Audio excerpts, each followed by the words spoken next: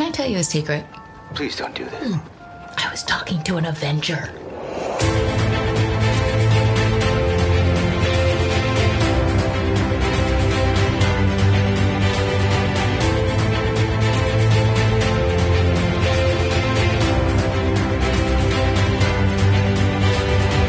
Hello and welcome back to A Stark Contrast, where we discuss the differences and similarities from Marvel Comics to their MCU counterparts. And we are your hosts, Jeffrey. And I. Hello and Happy New Year, everybody. Happy New Year! 2023 Yes. is here. Yes. Wow. We are back. We're back.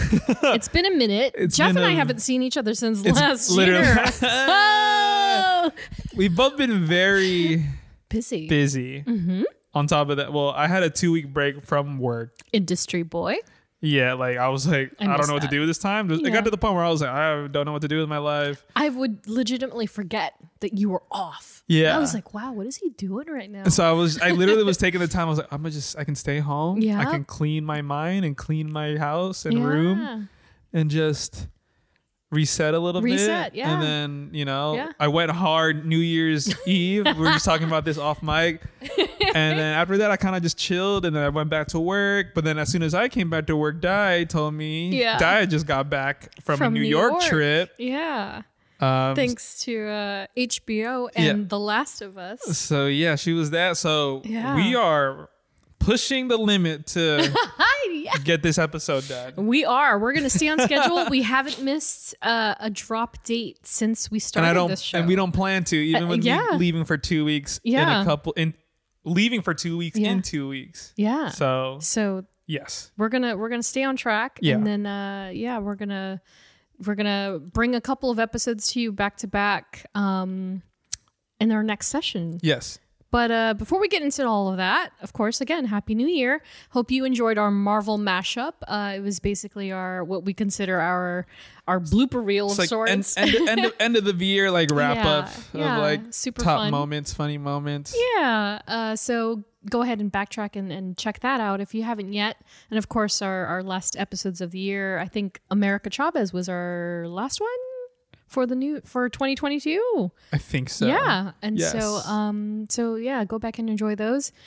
Some happy Patreon news for the new year. So I unfortunately did not see the notification before we recorded the last episode, speaking of.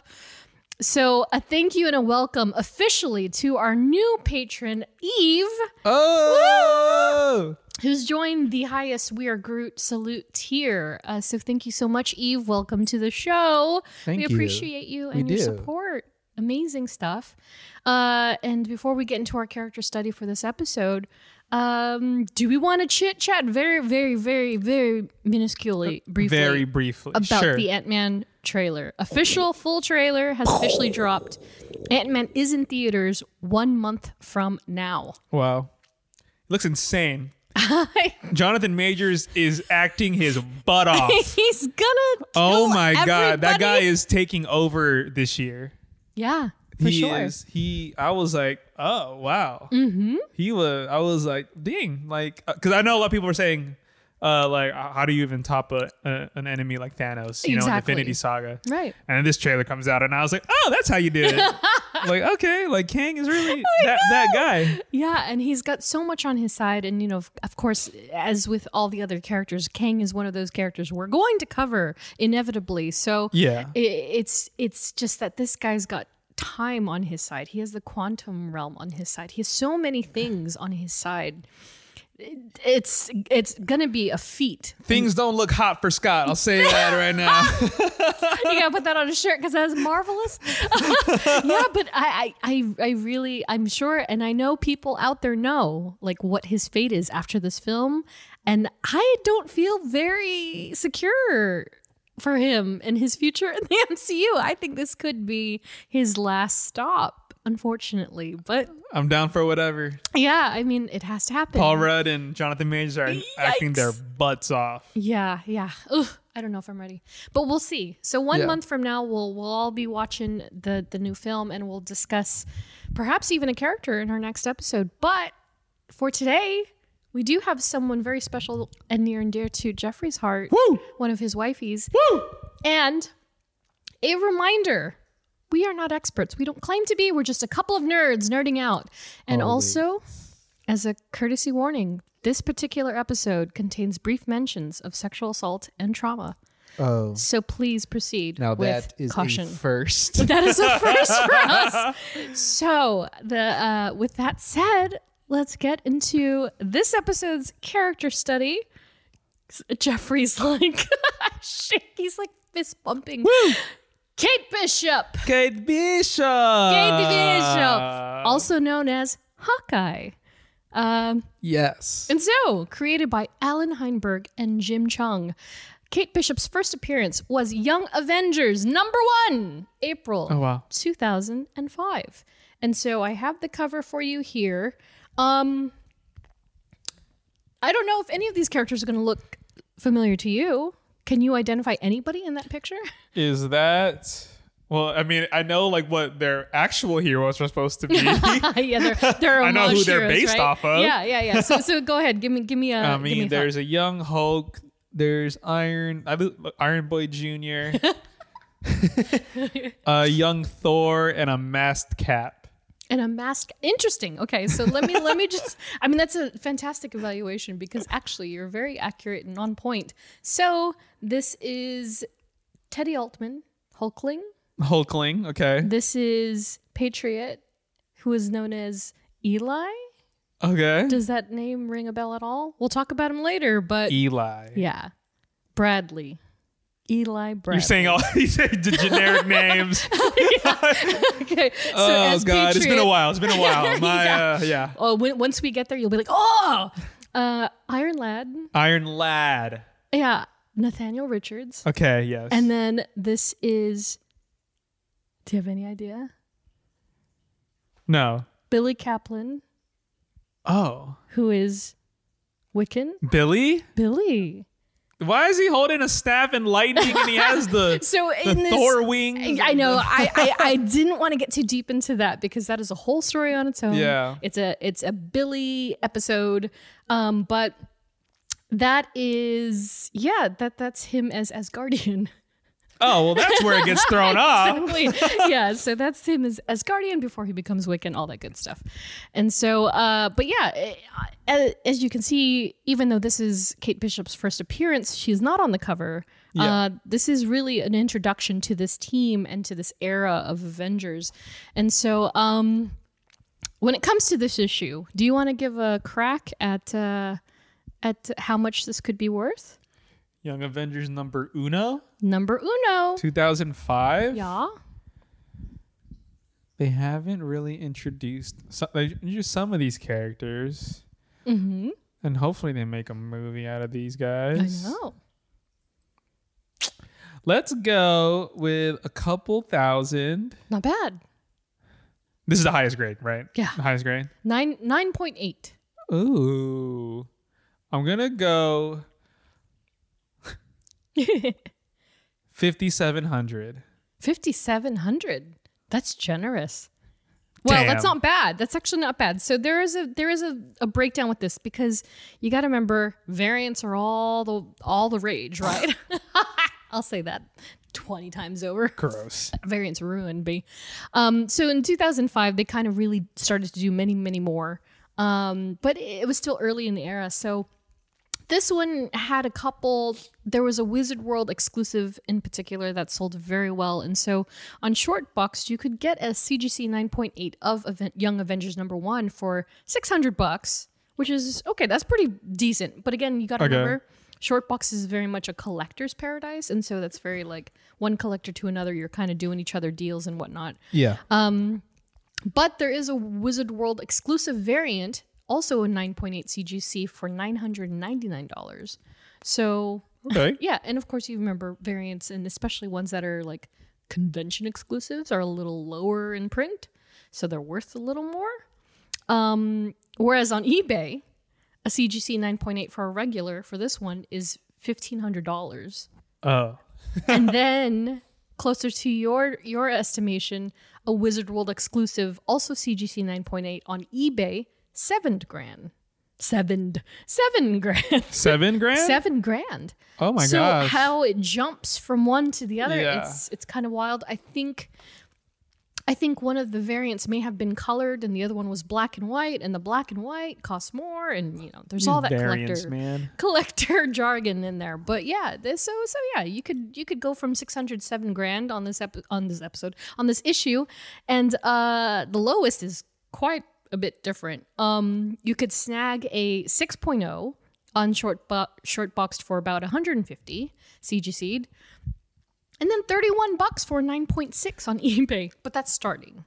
Sure. So, who knows how far it would go, but if you want this book and you kind of love Kate Bishop as well as the characters that show up in it, you could get away with a pretty decent copy for very cheap. Lucy's start at about $75. So it's under $100. You could get a great first appearance of this character and get your collection started on a very strong start.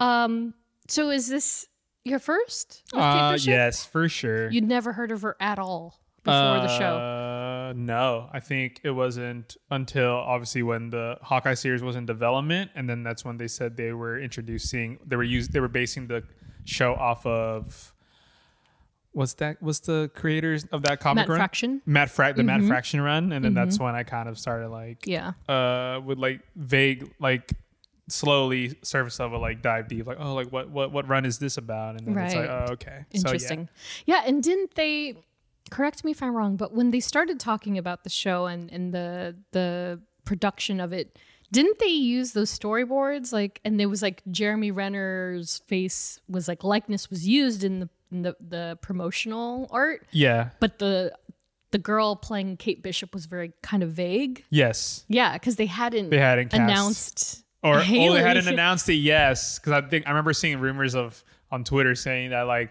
Haley Steinfeld's gonna play Kate Bishop, right? And everyone was like, "What? No, we don't know that." Yeah, but then it just kept growing and growing and growing until eventually, I think Feige said it in the D23 presentation, right, during the pandemic, I believe. Yeah, or it was that digital one, and the virtual. Everyone was like, "Oh my god!" Yeah. And so given. Oh gosh, for me, I think I did know her with Young Avengers. Okay. In the background, though, she wasn't at the forefront for me personally until a little later, because even in this series, she doesn't make a cover appearance until issue 5, maybe 6, and so she was really kept at bay, if you will. Nice. For are you baying being? I did it, but now I am. Oh man, she was kind of held back for me for a bit, and then she really surfaced with many things, many people with Hawkeye, with the Fraction run, that really did bring that character as well as Clint to the forefront. And I couldn't even tell you exactly why.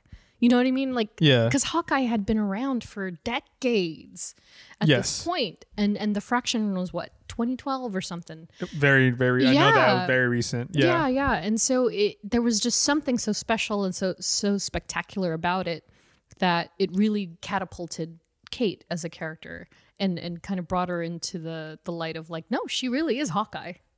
She's not just a girl Hawkeye or Hawk Girl or something. She is Hawkeye. Yeah, she is Hawkeye. And so before we get into all the nitty-gritties, I'm going to start this with a listener comment from Amy Agassino on Instagram.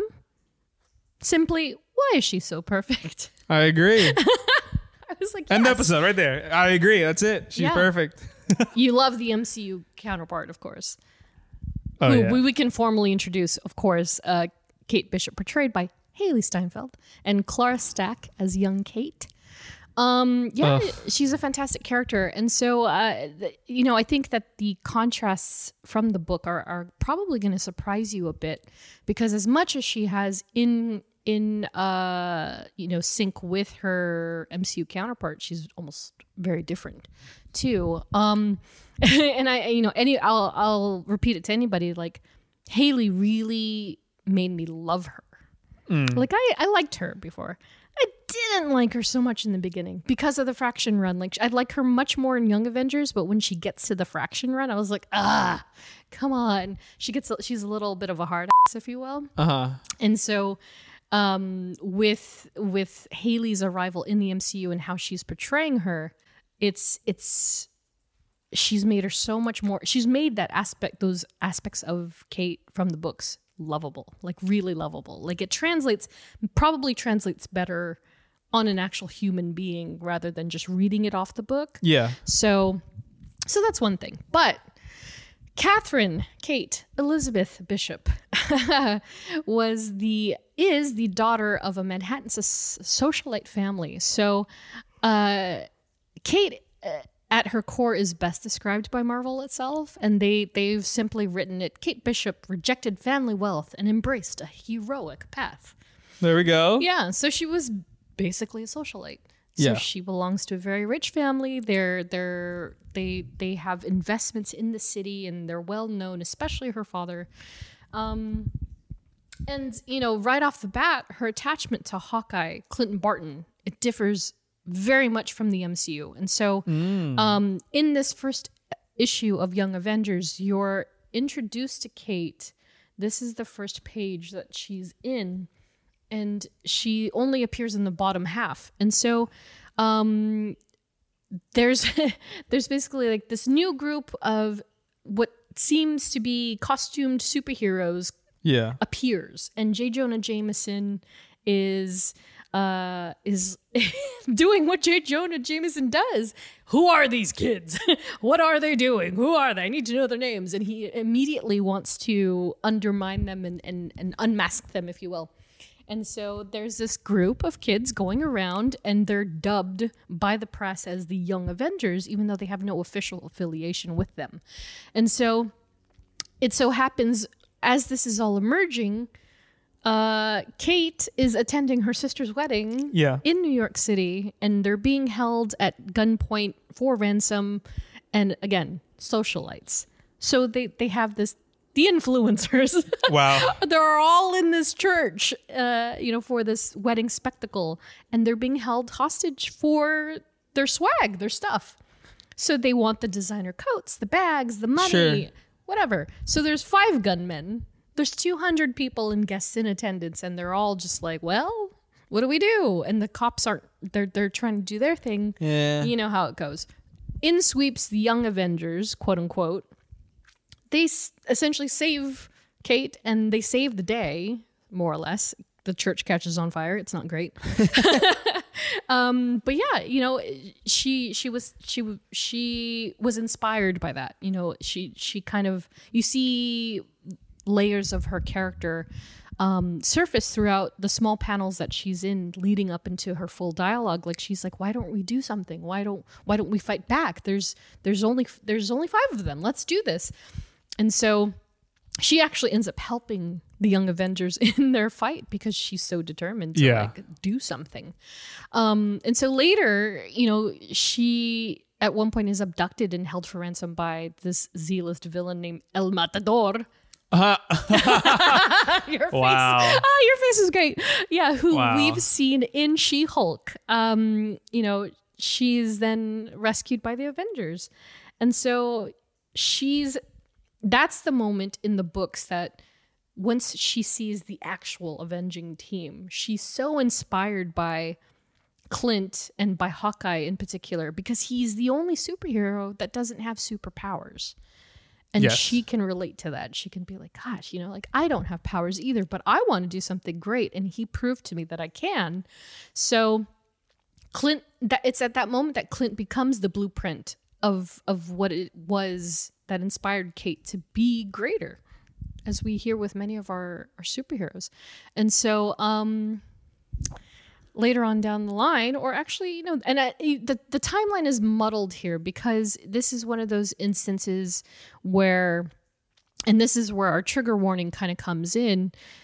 This was a part of the character's origin that was written after her initial appearance. And, this is first Kate Bishop we ever see is in Young Avengers. And so this was introduced much later in the books, but Kate's life changed during a jog through Central Park, which resulted in a brutal and traumatic sexual assault. Oh, gosh. And so they thankfully do not show anything. They don't depict it visually, but she does talk about it in a very painful manner. And her survival from that incident introduced the suite of tactics that she would then learn. And so, like in the show, you know, as we I watched the entire series, right? I saw, yeah. Yeah, and so in the show, for a quick recap for those who have seen it and don't remember or just haven't seen it, we were introduced to Kate, and she's inspired by seeing Hawkeye fighting during the Battle of New York. Yeah, and that's the point where she's like, I need a bow. Like the tiny thing. I need a bow. I need a bow and arrow. And she just kind of, I don't know, like she just follows suit with her inspiration to learn karate and learn martial arts and learn all these different ways of protecting herself. And so in the books, you know, unfortunately that catalyst comes with that assault, and that's when she learns everything from archery to martial arts and whatever she could do to protect herself so that she would never be a victim again. So it's a much darker you know, basis for Kate becoming a hero of sorts. But she later has successful tenures with the teams, including the Young Avengers, as we mentioned, and later on the West Coast Avengers, who we talked a little bit about in our America Chavez episode. Yep. And, you know, she's had teammates all across the board. And then later on, Kate has opened up Hawkeye Investigations in Los Angeles. Ooh. So she's closer than ever, Jeffrey. They better film here. Ooh, that'd be actually pretty cool, right? Cool. So yes, of course. Again, Kate Bishop, portrayed by Haley Steinfeld. First and last seen in the 2021 Hawkeye Disney Plus series, created by Jonathan Igla, directed by Rhys Thomas and Burton Birdie, with music from Christopher Beck and Michael Paraskievas. Nice. Thanks. So yeah.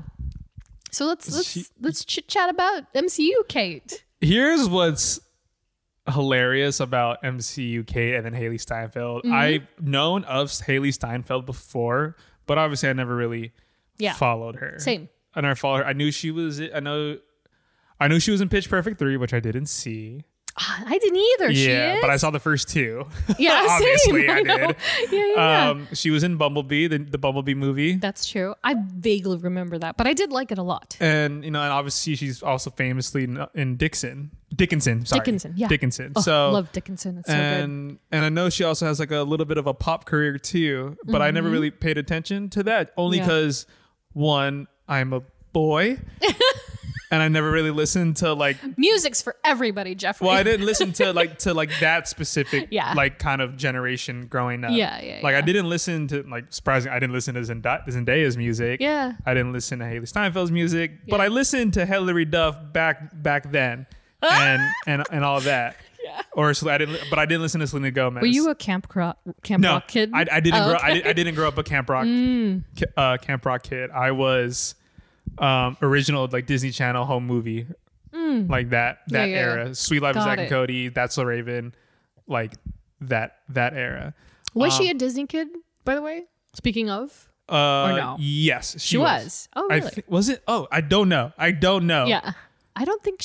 I don't know. Not. I could because be, she did that film. Yeah, from way back when. That was the first introduction I had with her. Okay. Was gosh, why am I blanking on it? Yeah, no. But yeah. So I was familiar with her, but I never really listened to her different forms of work. Yeah. So then it was obviously Hawkeye. Well, obviously because I'm gonna watch the show.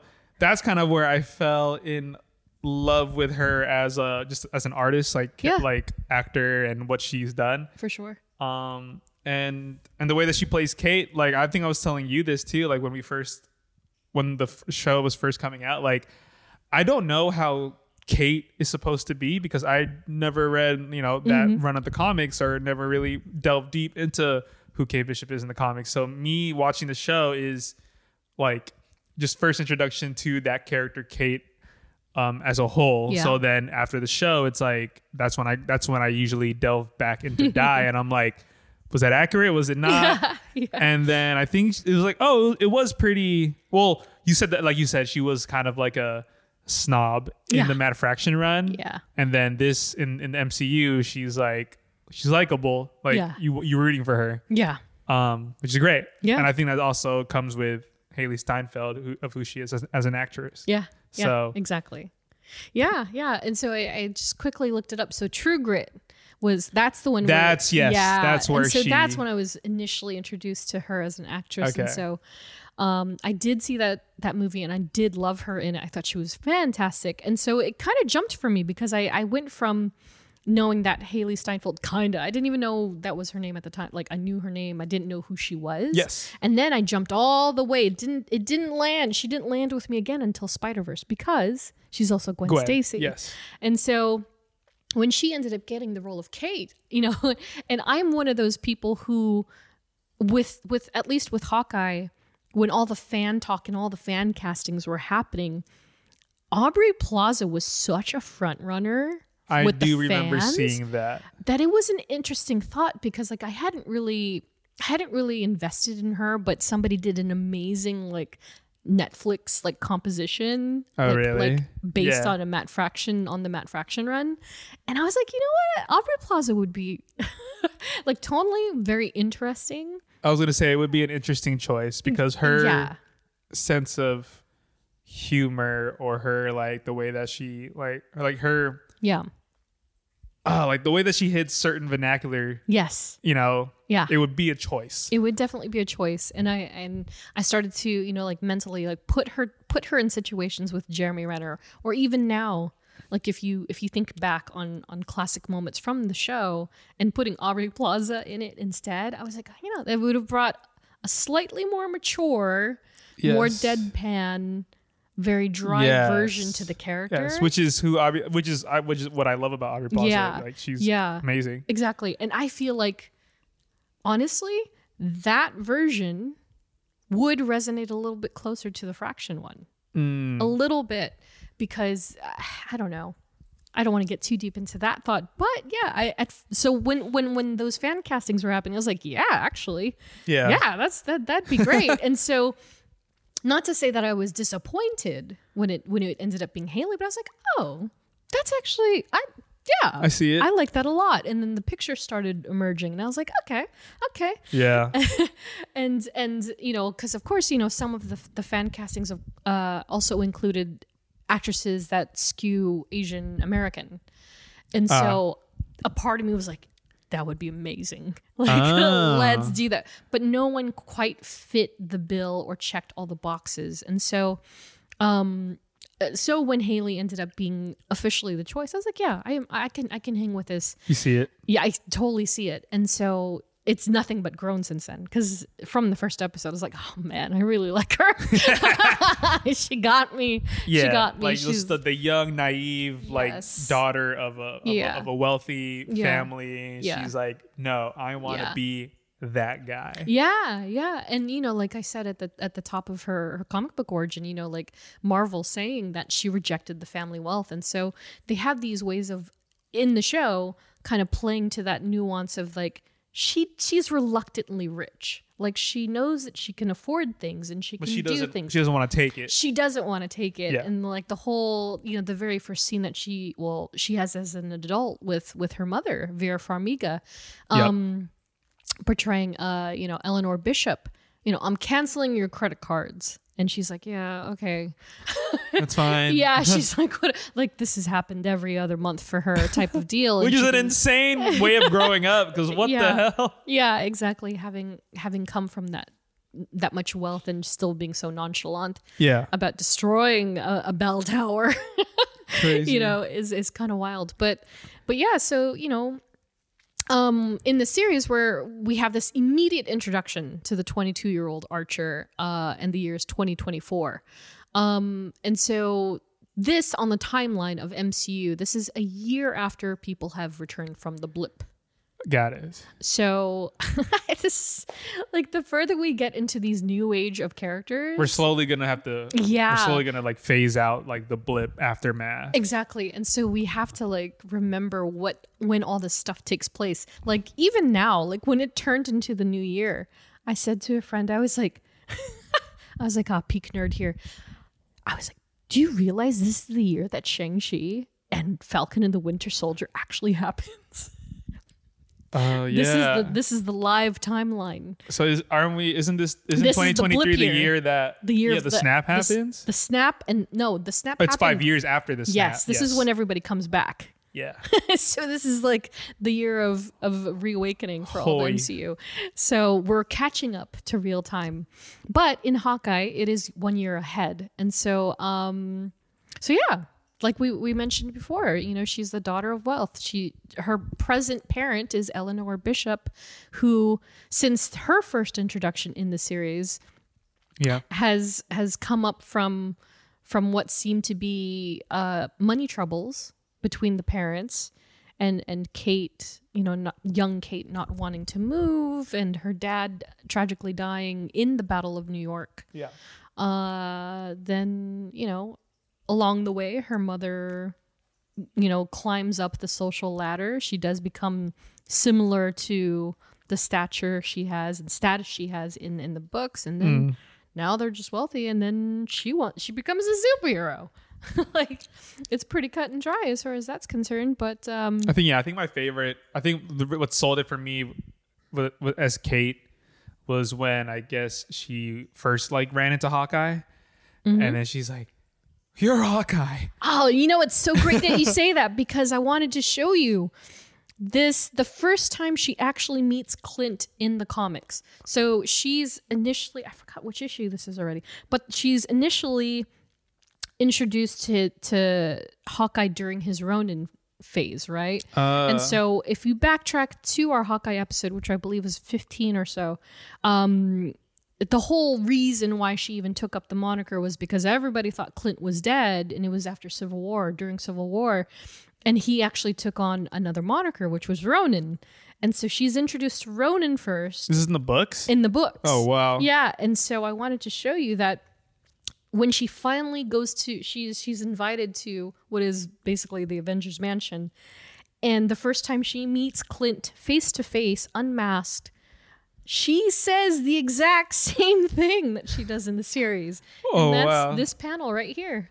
And it's even the same framing is the same. And it's like, oh, you're Hawkeye.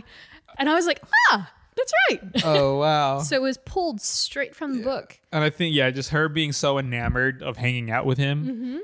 But this is during like the time of Clint being like, I'm trying to move on from this, bro. Like, I just lost my best friend. Yeah. I need to, like, I don't want to be who I was when I was putting on that suit. We're not partners. Constantly. We're not partners. We're not partners. We're not partners. Yeah, he's just, and then of course, you know, we're introduced to the fact that he's doing it because, yes, he did just lose his best friend. He doesn't want to have to do this again. Yeah. And get the attachment of somebody. And then also with Lucky, you know, he doesn't want all these elements of people and things. He just wants to get home. He just wants to get home to his family, the poor guy, which is very reminiscent. It's like reverse Home Alone, you know what I mean? Like, yeah. he's gone and he wants to get home to his family for Christmas. But yeah, I love their dynamic. I do. I thought it was a great match. They work with each other and the chemistry is so good. It's there. It's very much there. Yeah. Yeah. You don't feel it's not contrived. You really do feel like even to the point where when he's trying to get rid of her, you feel his pain. Like you feel how badly he wants to get rid of her, but also why he wants to do it so badly. Yes. And how he opens up Because he's to an her. Avenger. Because he's an Avenger. It's in his blood. Yeah, and so I really loved the puppy-like nature that she takes on with him, which is, again, it's reminiscent of the books and how much she does look up to him and how much she does kind of like level with him. Like, Yeah, I'm a pretty good archer. Yeah. Like, yeah.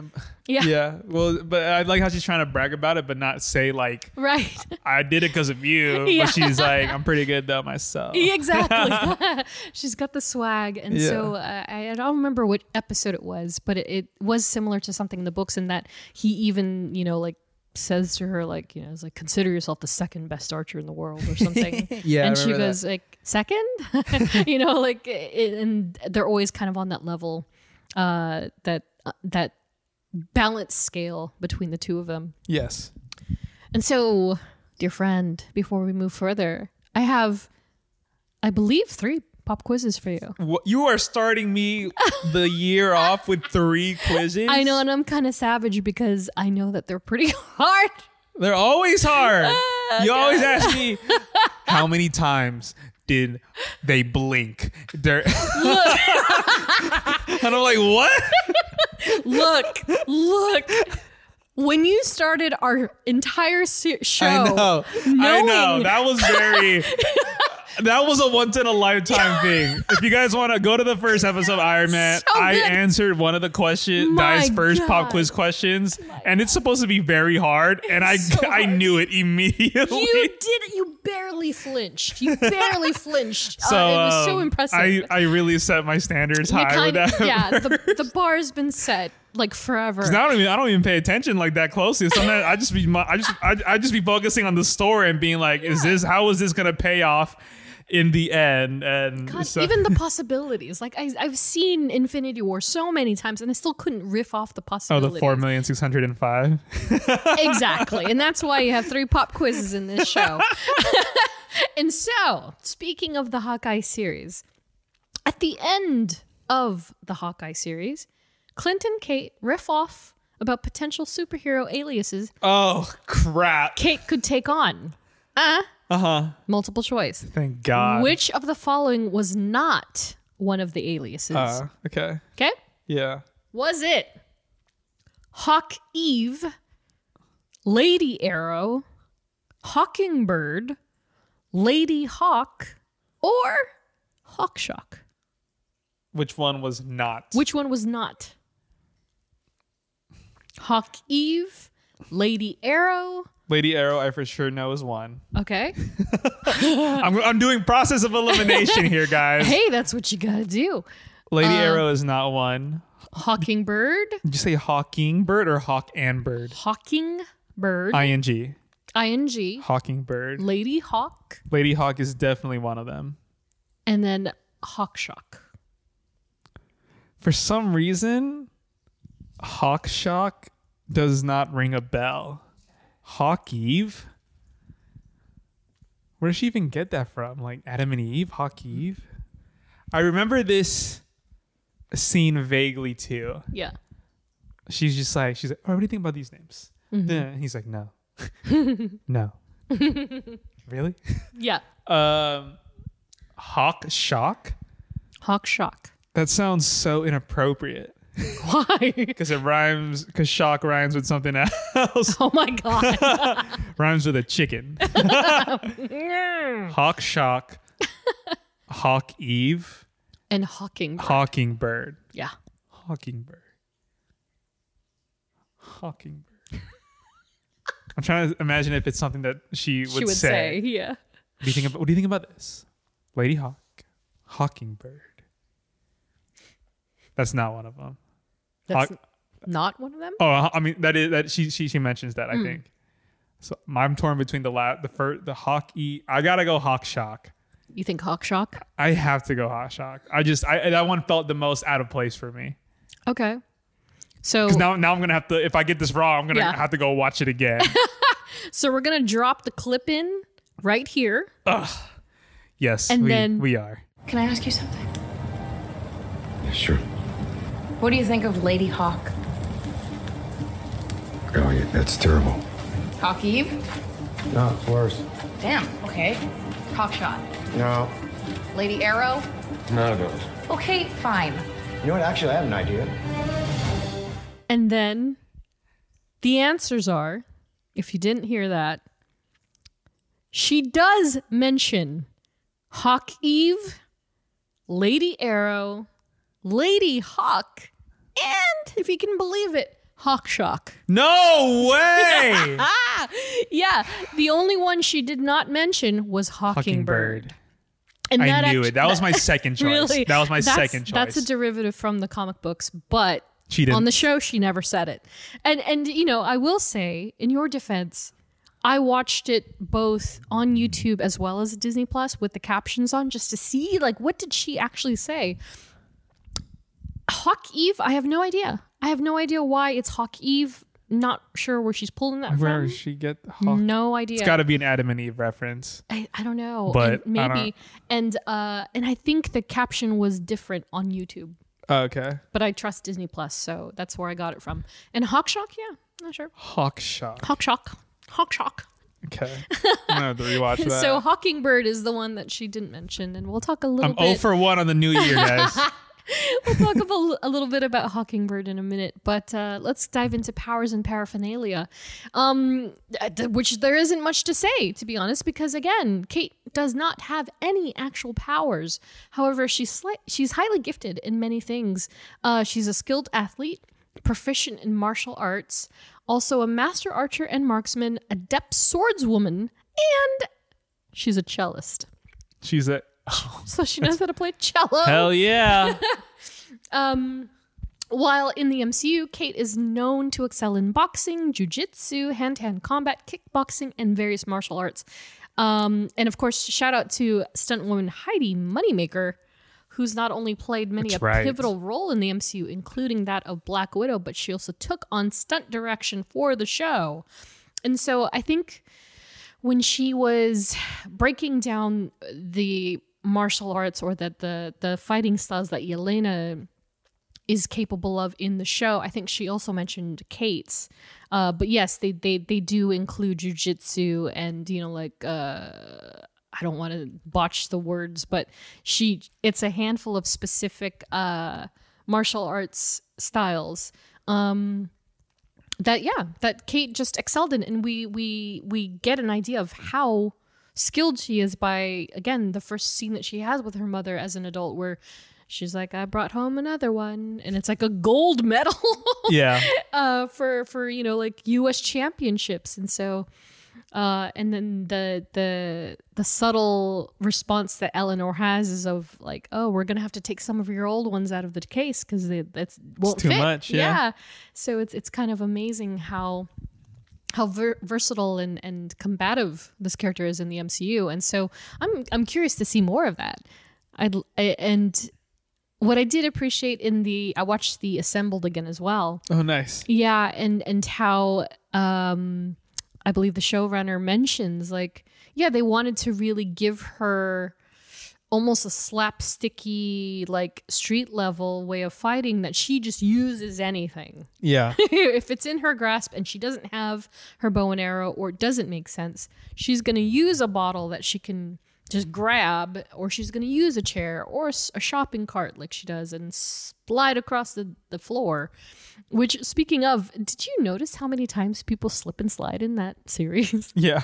I was like, it's a lot. The snow gets It's you all like the that. snow. Yeah. Like, they're slipping and sliding all around the toy store, and then they're slipping and sliding on the street, and then I mean, the ice rink. last episode. Yeah, the rink. Yeah. It's wild.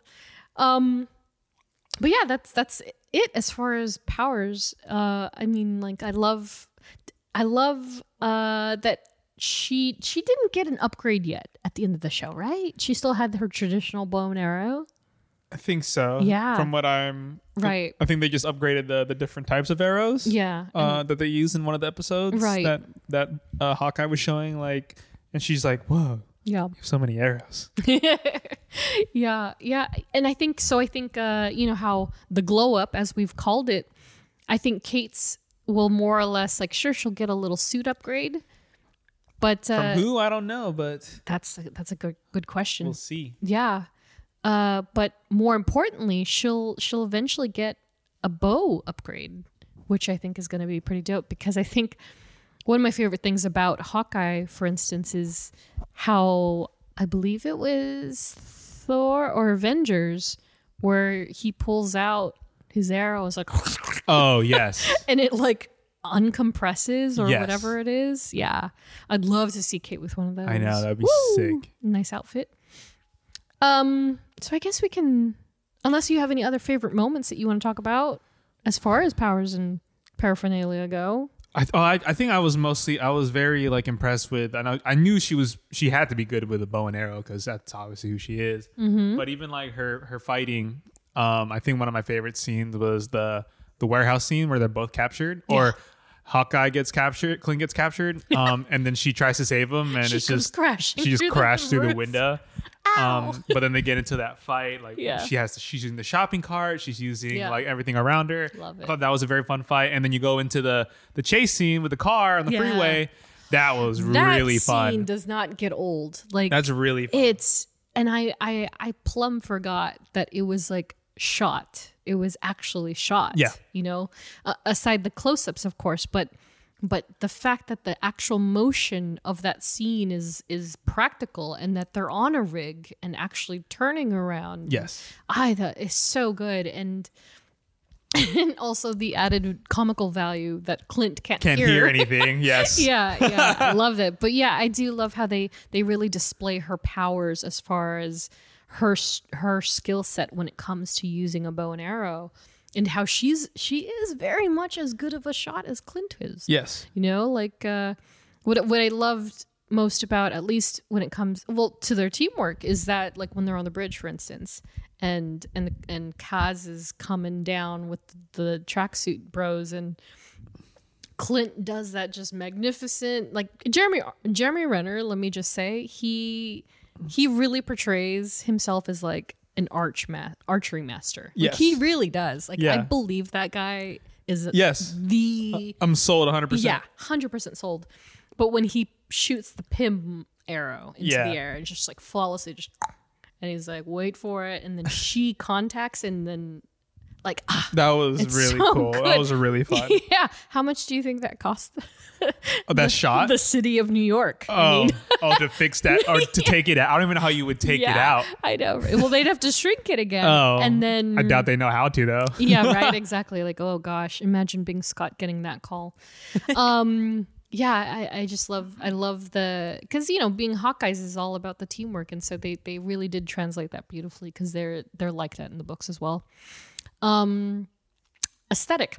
So, question for you: do you know about the Purple Store of Seattle?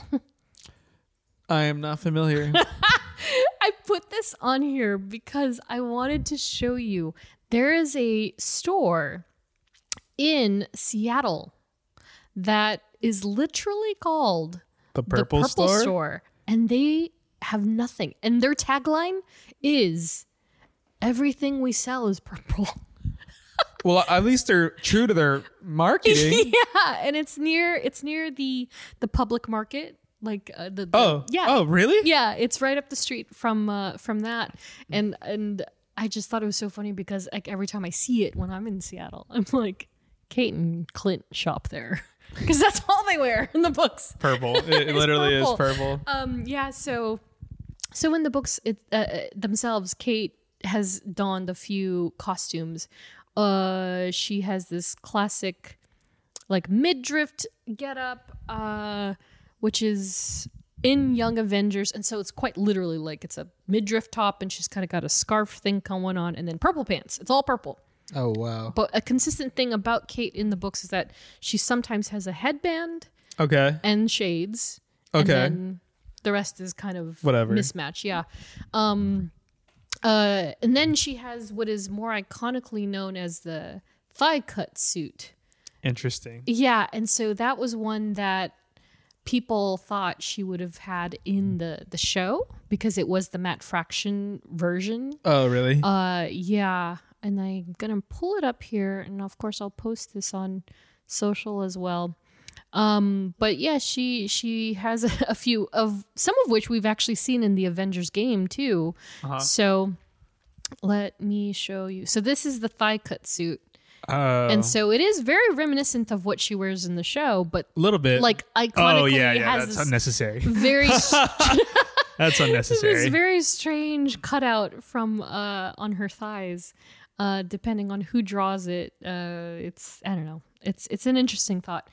But it stuck for a very long time, and I know many a cosplayer that had struggles with it because it's not practical. Here's the midriff suit. That's that. Wow. Yeah, so it's interesting. Again, it's a comic book thing. So she's showing a little flesh, appeasing a few of the readers. But overall, the suits are very consistent as they are similar. The modernized suit is very close to what we see in the show. But speaking of Hawkingbird, she did have, when she first suited up with the Young Avengers, quote unquote, officially, this is like, it's like a security breach at Stark's mansion or the Avengers compound. And Kate, more or less, she's unequipped. She doesn't have anything, but she has her skills. And so she kind of reached for whatever she could find. And so they teasingly call her Hawkingbird because she made a suit and stole equipment, uniforms used previously by Hawkeye, Mockingbird, Swordsman, and Black Widow. And so, quick recap, we know who Black Widow is, but Swordsman is Jacques Ducan, who trained Hawkeye in the books. Oh, wow. And then in the show is the stepdad, if you will. And then Mockingbird is Bobby Morse, who is Clint's ex-wife in the books. And then they kind of amalgamated her for Laura in MCU. Barton in the MCU. And then Hawkeye, of course, is Clint. And so this is what a connection. That's what the Hawkingbird outfit looks like. I like the Hawkingbird outfit. That is pretty. I think it's cute. Yes, that is pretty bad. Yeah, so she's got like Bobby's mask, and she's got God knows what she pulled the rest of it from, but you know, the bows and arrows, and then the batons, and yeah, it's cool. But yeah, so in the series, it doesn't stray too far from the comic book origin outfits.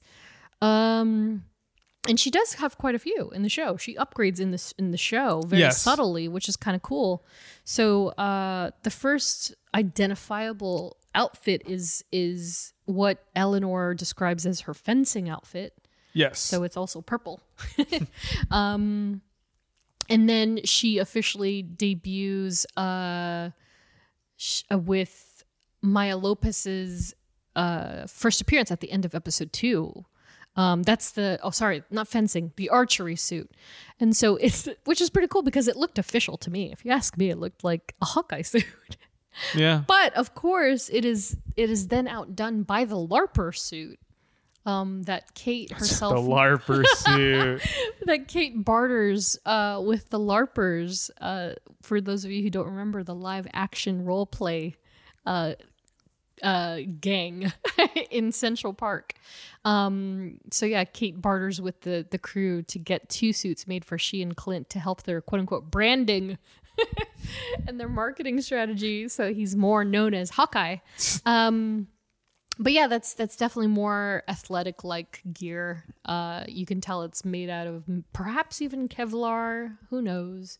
I mean, that's generally what Hawkeye's outfits were made out of. Yeah. When he's on the Avengers.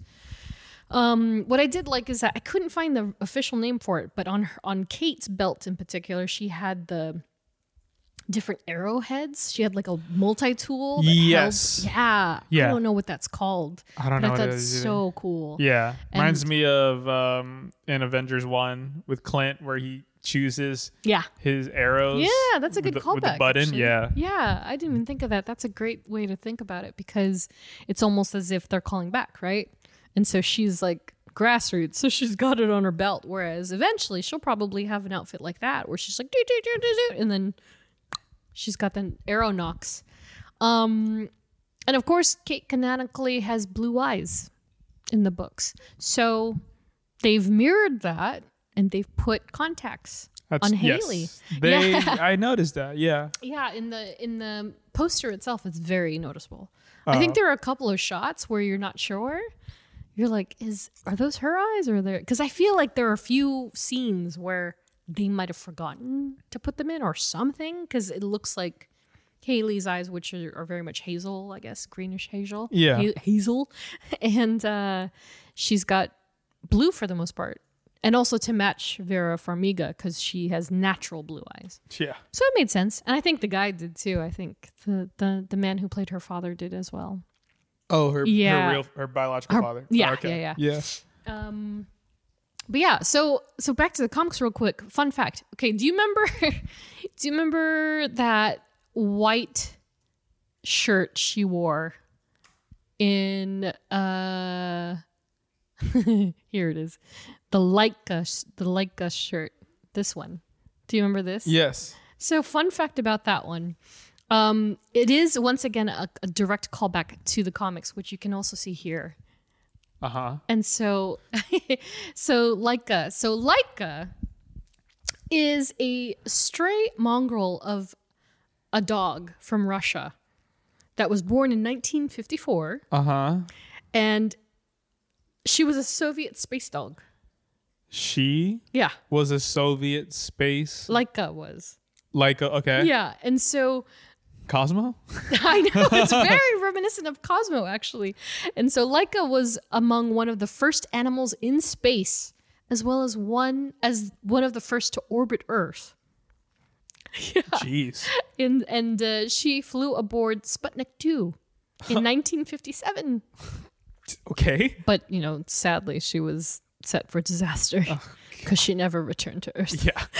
We all know how the Sputnik went. Yeah, we all know how that went. So sadly, yeah, she didn't make it. But Kate wears the shirt. It's kind of like a little Easter egg that I think David Aja kind of threw into the book just because it's a neat little thing. Yeah. And she's also in the panel. She's got Lucky next to her. So Yeah. it's like, okay. So they imported that look from the comic books to the MCU. Okay, so this is a little quick, but you ready for your next pop quiz? Let's do it. Okay. So, let's see if I remember what I wrote here. During the comic book version of Civil War, whose side do you think Kate chose? Cap or Iron Man? Oh. It's not really a pop quiz. It's kind of like an informative Yeah. opinion. That is interesting. And Right. I mean, I hope I just get it right. Yep. That is interesting. And also, added value to this bit of the conversation. Imagine if Kate were in Civil War. Who do you think she would? Who would she side with? Because that could help you with the answer too. That is tough. I feel like it would be. I'm leaning towards Cap. Yeah. I am leaning towards Cap. Okay. Yeah. Yeah. Okay. So much like Hawkeye in the film, Kate's comic book counterpart stood by her mentor and sided with Captain America. Yeah! Like us too. We do. Captain America. Thank you, Jennifer. And during Civil War II, however, because there are two parts to this, Yeah. remember we've talked about this before. During Civil War II, the two were at odds. Clint sided with Captain Marvel, and Kate sided with Iron Man. And so that you have to remember, though. I mean, comparatively, if you were to think to kind of draw parallels between both scenarios, Captain America's side is Iron Man's side in Civil War II. 2. And then Iron Man's is Captain Marvel's. And so Clint more or less swapped sides, and then Kate stayed on the same side. So that's kind of what it was. And so very quickly, Civil War II ended up being about this Inhuman named Ulysses who had the power of premonition, and Captain Marvel was on side. Yeah, of course, use him for everything he's got. Let's find out what happens before it happens and stop it before it happens. Oh, gosh. And then Iron Man was like, we shouldn't do that. That's And not so, a good thing. Yeah, and so Kate was on the we shouldn't do that side. But well done, Jeff. You I did it. do my best. So from there, we're just going to move on to family, friends, and affiliations. And so, again, we've talked about Clint quite a bit, just because I also love Clint. But we covered the character in episode 15. Once again, the duo don't actually meet in the comics until Young Avengers presents number 6. So that's the issue where she encounters Ronan, and then you're Hawkeye. But to give some context to what actually happens in that issue, she's actually on a date with Patriot, who is Eli. And Bradley, and it's kind of it kind of sucks because we'll talk about it a little later, but she more or less like friend zones him. Nice. Which sucks. Been there. Yeah, right. Oh yeah. And so that issue in particular was written by Matt Fraction as well, but featured art by Alan Davis, Mark Farmer, and Paul Mounts. And so the two met after Civil War. She goes by the namesake to honor him. They go through many arcs, weaving in and out of one each other's periphery. And then, Kate, again, she eventually splinters off into her own, makes a name for herself as Hawkeye as well. And then later she's recruited to help him take on street level crime in Bed-Stuy, which is kind of where we see the Disney Plus series start. So it's very similar on that end. And of course, Clint Barton, portrayed by Jeremy Renner. I hope he's steadily getting well. I hope so, yeah. Yeah. It was really nice to see him post on Instagram after that accident. It was a huge relief because this year has not been kind to celebrities already. Yes. But yeah, so knock on wood and send a little prayer over to Jeremy Renner and hope that he's doing well. First scene in Thor, last scene in Hawkeye, 10 years. Crazy. 10 years. So as we mentioned in many of these episodes, like it tends to happen that around their decade, we see a lot of our superheroes kind of fade out of view and then make room for the new kids. But I don't know. I think we could still see a couple of Hawkeye cameos, maybe one or two. Nothing huge. I see. Yeah, nothing crazy. Yeah, I mean, I think I said this in one of the last few episodes. Like, just let the original 6 fizzle out. Yeah. It's fine. Yeah. I have seen some dumb rumors, not dumb, but like from like certified leakers who just get popped up, like certified scoops. Oh no. Certified scoop. So oh no. I've read some things. Oh no. I know. I don't like that. Yeah. I don't like the undertone. Oh no. But I've just seen some things of like not like deaths but people of certain people returning. Oh. And I'm like, interesting. oh, okay. All right. Yeah. I read one the other day that I know you would like, but I'm not gonna say it. Yeah. Whoa, that's so ambiguous. Yeah. Okay, well, yeah, I'm here for that. So hopefully we'll see a little more of him. Again, not going to talk too much about him. He's riddled throughout this episode as well as his own. Then Lucky, the pizza dog. Little Lucky. The only reason why my girlfriend would watch Hawkeye with me, but she still didn't. I forgot about that. Yeah, I was like, tell her there's a golden retriever and he has one eye. And then Jeffrey like unfurled into this big bit of knowledge. Yeah. So yeah, there's not much to talk about Lucky. We talked quite a bit about him in the comics and in the show in the Hawkeye episode. In the comics, however, Kate does now have custody of the dog, shared with Clint, despite him being in New York. So you'll see the pooch, flip back and forth between storylines at times. But he seems to be predominantly with Kate. Whereas on the show, Lucky is portrayed by Jolt. Follow Jolt on Instagram, if you will, and then she is a female Poochie Pooch, trained by Jacqueline Johnson.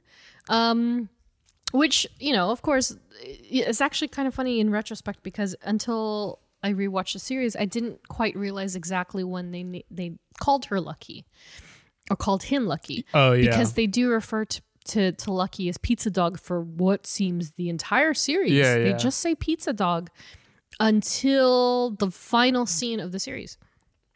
Oh, wow. Yeah, and it's such a throwaway too because it's when Kate and Clint get back to the Barton farm. Yeah. And then one of the kids is like, "Oh, your dog, how cute. What's his name?" And then she's like, "Lucky."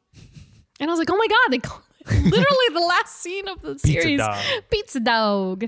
And Jolt herself was 3 years at the time of filming the show. Aw. So she's what? 6 now, 5 or 6. Probably. Oh, yeah. she's as old as Rocket. Wow. Well, Rocket's not even in the room. But yeah, so she's about 5 or 6 now. Yeah, and gotta love some Pizza Dog. Love that connection too. In the assembled, Jacqueline mentions, that Haley spent a good amount of time with Jolt to kind of familiarize herself with them and with her, and they kind of built up a chemistry that you can see on screen. Yeah. And the dog is very trusting and loving of Haley, and they're like buddies now, which is like adorable. I love that. Yeah. And so before we get into her family, I wanted to list some honorable mentions to Kate's teams in the comics, including the Avengers, Young Avengers, the Champions, West Coast Avengers, Secret Avengers, and of course my girl Jessica Jones, with whom Kate shares many things, including her trauma. I do have a screenshot of the Young Avengers. This is the iteration of the team with America and Kid Loki and some other familiar faces, but that's the Young Avengers. Kid Loki has an Instagram account. That's in Loki the of books. Asgard. Yeah. That's hilarious. So he posts all these things. It's pretty great. And then and as we've said in a couple of these episodes now, many of the Young Avengers have begun to surface in the MCU, including Wiccan and Speed, aka Billy and Tommy. In addition to America, Cassie Lang, Kid Loki, etc. So, I mean, there's no way this isn't a setup. Like it can't just be an homage. It's a setup. Yeah. But I will say, there are 2 friends in the MCU that have been introduced. One of which may be an actual lead to a future MCU character, but there are Greer and Franny? Yeah, Franny. I get mixed up with Yelena's dog. Greer and Franny, who are introduced in the very first episode with Kate. Mm-hmm. They're the 2 friends that are watching her. Yes. Yeah. So they're the two girls watching Kate try and, successfully pull off the dare of ringing the bell. Greer and Franny themselves portrayed by Nichelle Lambert and Regina Bryant, respectively. It's funny because I was trying to figure out the names because I wanted to make sure do they have a comic book counterpart? And I could swear the caption showed Jane for Greer at one point, and I was like, Jane? That sounds weird, but I could be wrong. I don't know.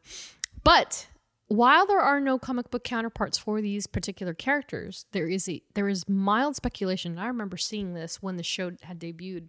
There's mild speculation that Greer Nelson could also be Greer Nelson from the books, who's known as Tigra. Okay. And we've mentioned Tigra very briefly. She's basically a female living human cat. Okay. Yeah. That's what I assumed. Yeah, a feline-esque human Tigra, formerly known as the cat. But yeah, her first name is Greer as well. And so that could be that character.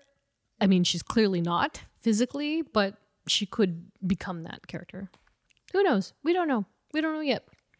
But as far as family is concerned, there's Jacques Ducan.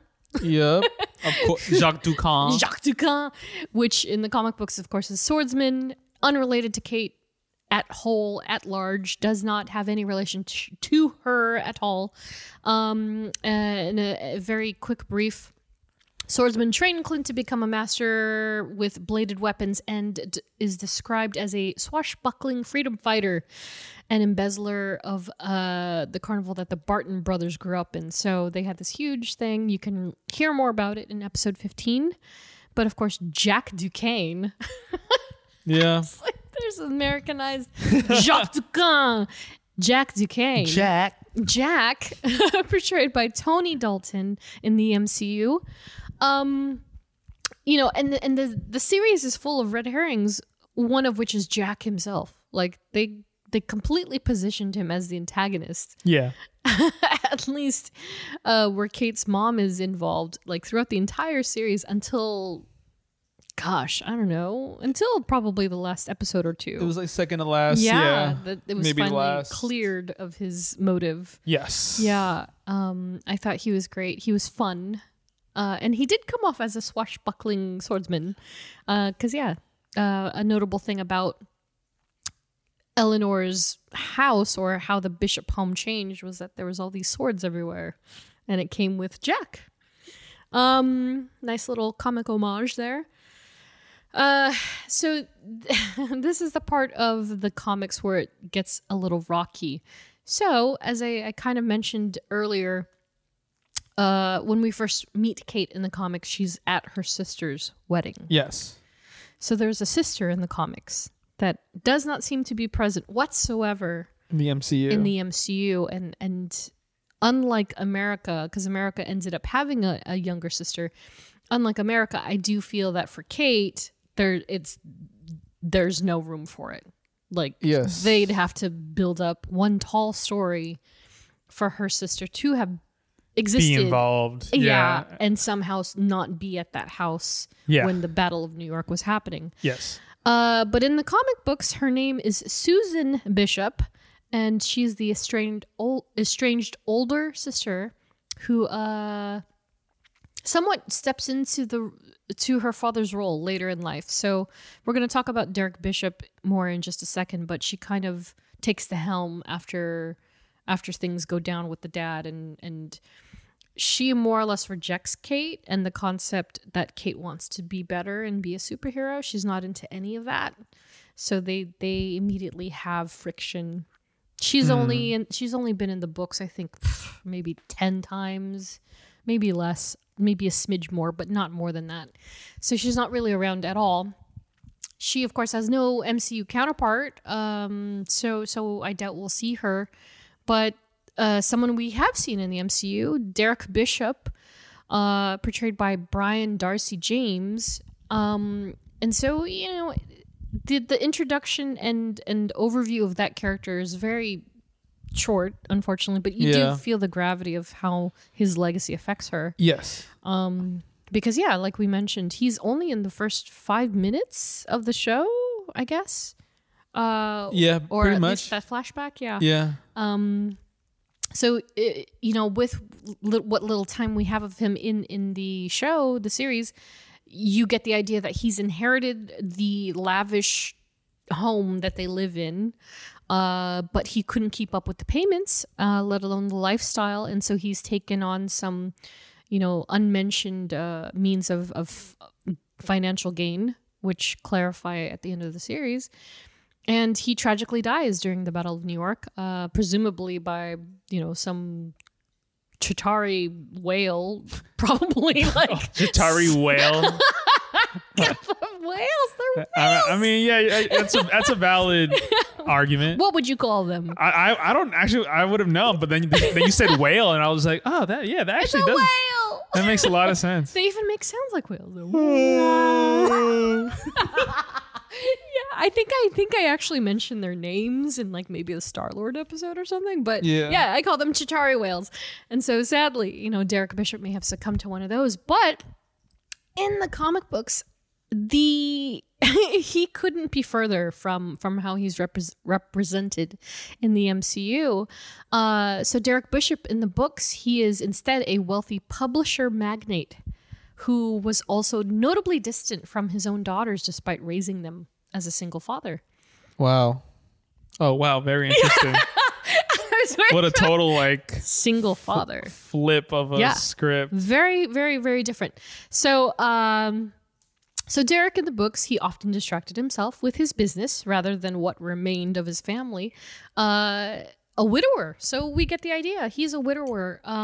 Eleanor Bishop does not have as big of a role, I guess, is kind of safe to say in the books, as Derek does, at least comparatively with the MCU. It's kind of like Derek is more in line with MCU Eleanor than Eleanor is herself. But so he's a widower in the books. He eventually remarried a woman named Heather, who, for the record, so imagine Derek's in the vein of, I don't know, 50... Sure. 55. Let's say 55. And so he remarries after Eleanor. He marries this woman named Heather, who once attended high school with Kate. Jeez. Gross. Granted, she was a senior when Kate was a freshman. still. Doesn't make a Exactly. difference. Exactly. So that kind of sets the tone for Derek in the comics. And I wonder why they switched it. I wonder what their reasoning was for switching it for the show. I agree. I'm so curious. Maybe it's so because curious. I mean, I guess one reason was because Clint is already a father, so they have that father figure there in the show already. And too many male antagonists, maybe. Yeah, and then they're like. They probably, especially with Jacques Ducan. Yeah, and I mean, and they signed Vera. They're able to get Vera Farmiga, who's an amazing actor. I love her. So, why not? Like, and she has. It's like she's so good. Where it's like, yeah, you want to root for her, but then you get to the end of the show, you're like, oh my god, she's working with the bad guy. She flips you on your head. Everything. She flipped the entire thing. So in a dramatic turn of events in the books, Derek is able to he has this point where God, how do I even put this? He has a younger clone of his body. There's this whole storyline, and he's able to transfer himself into the younger version of himself. And he has powers. Maybe that's why they didn't do it. Maybe, sure. But throughout the issues, you do see him as this very aging, very annoyed older man who's very rich, has too much money, wants nothing to do with anybody except for his young wife. And then eventually they just sail off to the sunset on their yacht, and he's younger and he's enjoying his life. And so he's kind of sadly, and so that's what leaves room for Susan, for instance. So he goes off and does his own thing, and then Susan kind of comes up and rises up in the ranks, and so she's like sitting on the throne, if you will. And so I wanted to talk about Eleanor, all that said, because we're so invested and introduced to Eleanor as a pillar in Kate's life. Yes. She's all about her mom, and her mom is all she has left. Yes.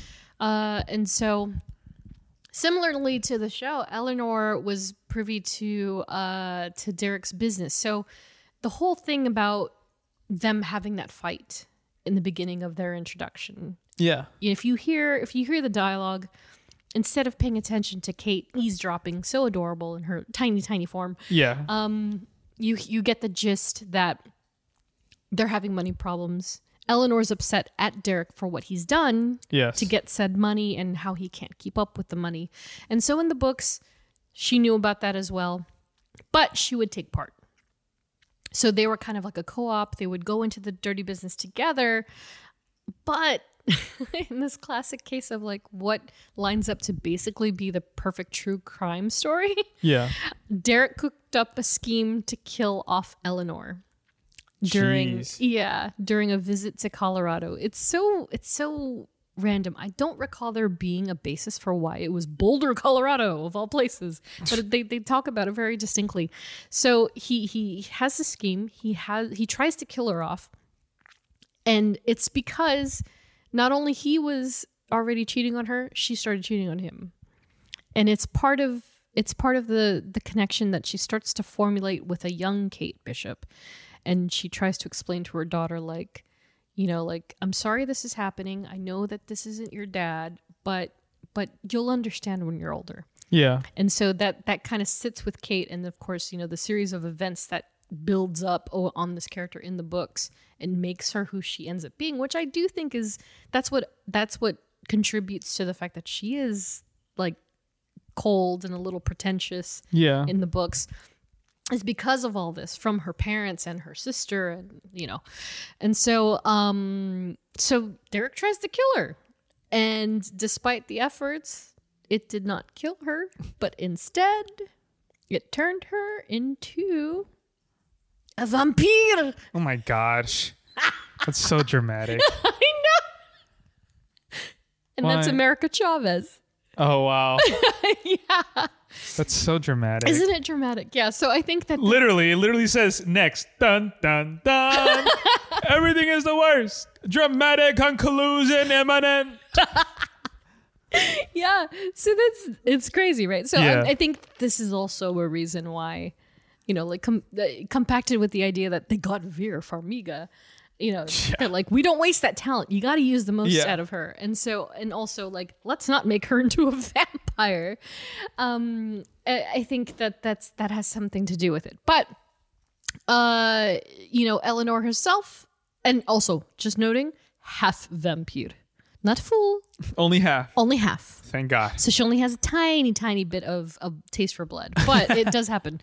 So aside from that, she worked with one of Kate's biggest nemesis, Madame Mask, before her eventual exit from activity. So she's kind of out of the books now.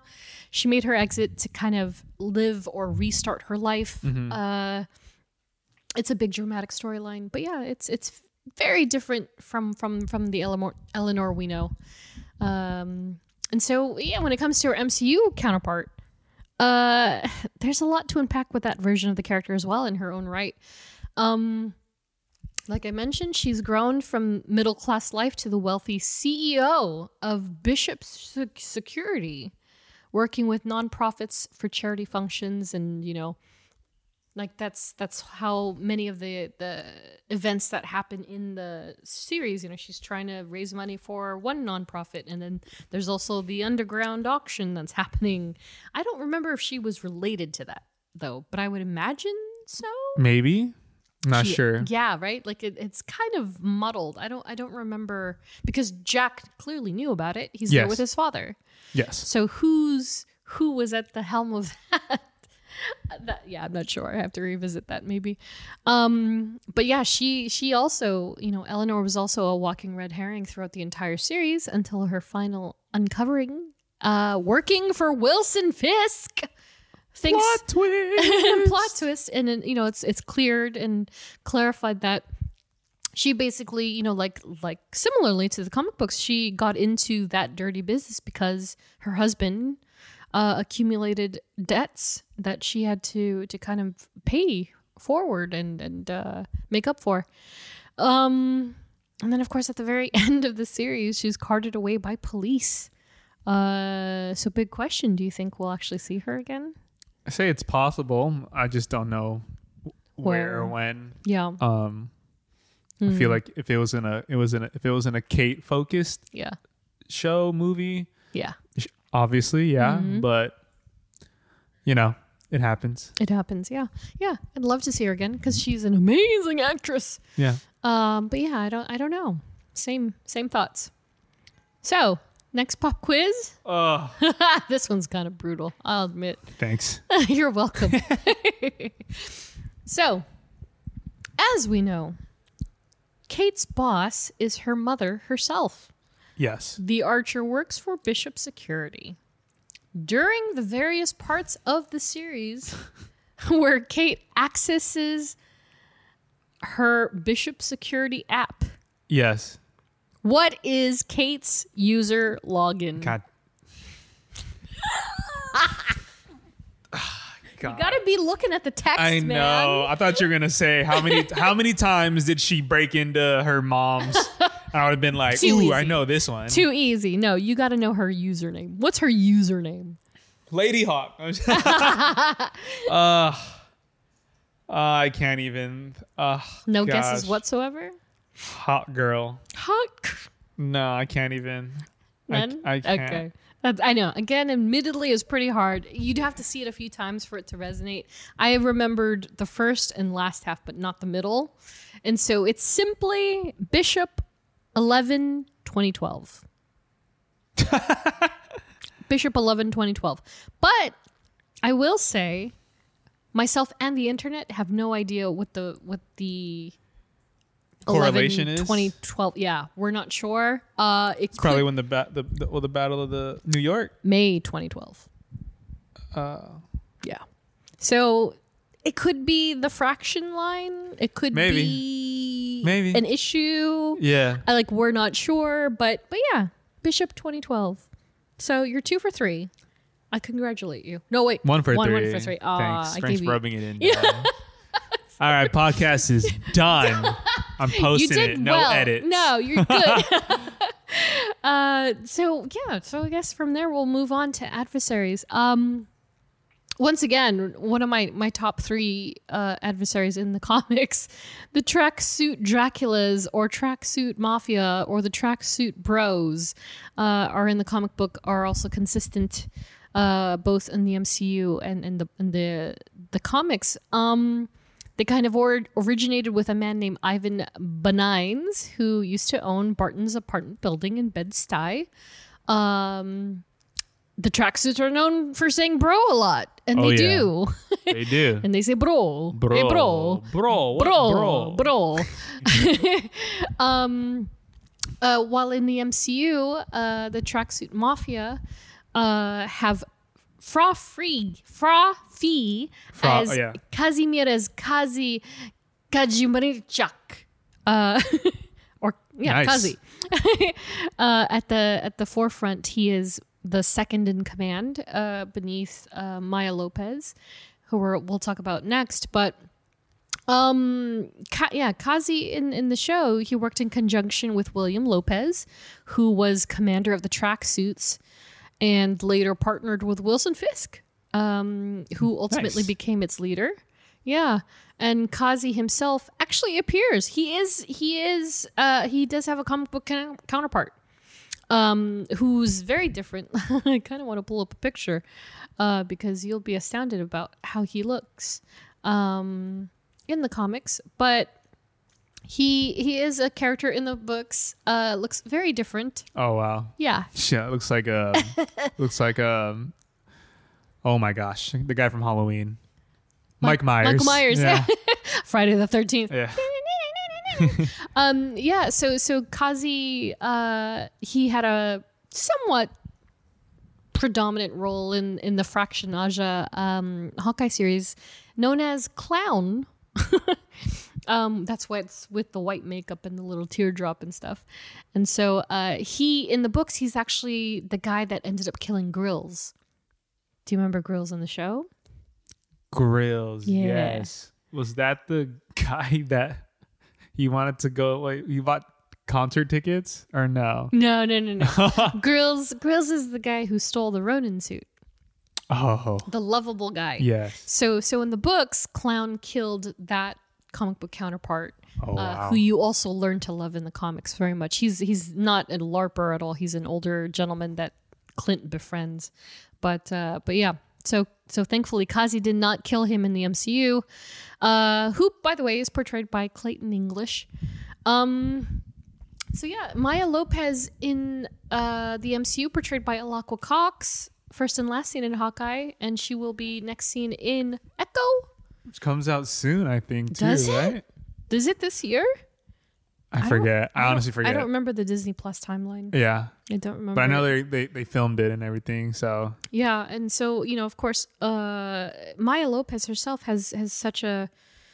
She has her own standing when it comes to the books. So, and we certainly have seen a lot of her, enough of her to have her own episode, so we're not going to talk too much about her. But like many of the adversaries that our superheroes encounter in the MCU, as well as the books, they don't really have a direct correlation. Like it has nothing to do with Kate. It's all because she's with Clint. Yes. And Clint's partner, or not partner, if you will. But yeah, when it comes to the comics, they don't have a direct correlation as well. Though, other attributes of Maya's backstory are pretty aligned with what the show has presented. So I guess it's just kind of like, okay, right place, right time. Let's put them together. And then, of course, there's Yelena Belova. Oh, my gosh. Portrayed by my wife, Florence Pugh. She's mine. First seen in Black Widow, last seen in Hawkeye. We covered Yelena in episode 31 of the show, so go back to season 2 and check it out if you'd like. But very much like Maya, no direct correlation whatsoever in the books, not even in the show. But great chemistry. Oh, fantastic chemistry. Off the charts. Love those two together. Yeah, love them together. Hope to see more of them together. Probably will, because they are, in fact, the new Black Widow and Hawkeye. So yeah, there's that is not the list that we've seen of Yelena Belova. Woo! Whereas there is a big bad man by the name of Wilson Fisk, that we do see in the show, portrayed by Vincent D'Onofrio. First seen in Netflix's Daredevil. So good. Last seen in Hawkeye.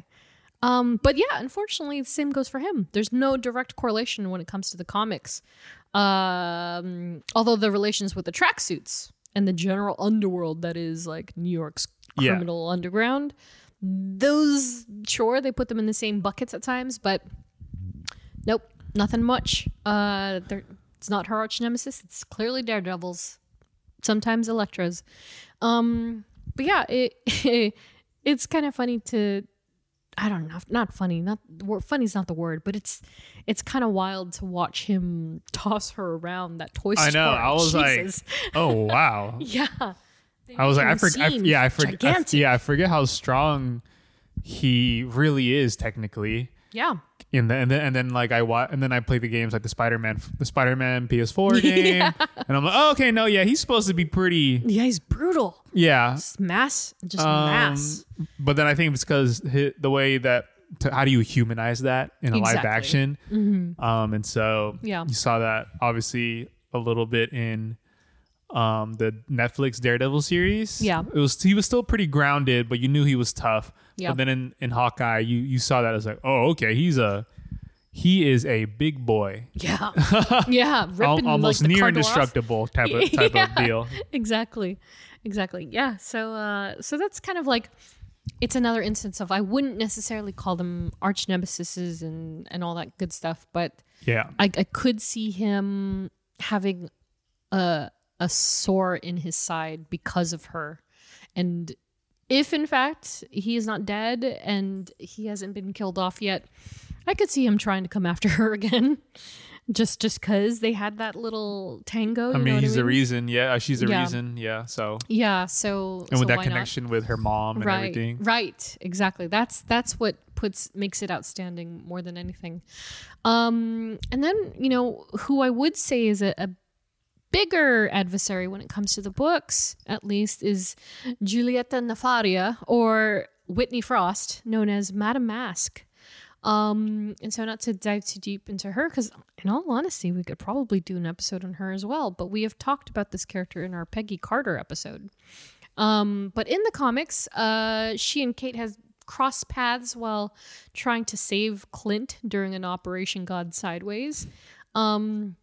So in a nutshell, what had happened was that there was this fake simulation video of Clint assassinating a person of power. Uh-huh. And it was actually a cover-up for the Navy SEALs who'd carried out the mission themselves. Wow. Kate intervenes and even impersonates Madame Mask to retrieve the tape. And the hijinks just escalate from there. Including a clone. There's this thing with a clone, and again, more clones. There's send in the clones. But they do have many. They tangle quite a bit, at least in the modern books. Maybe the 2010s upward.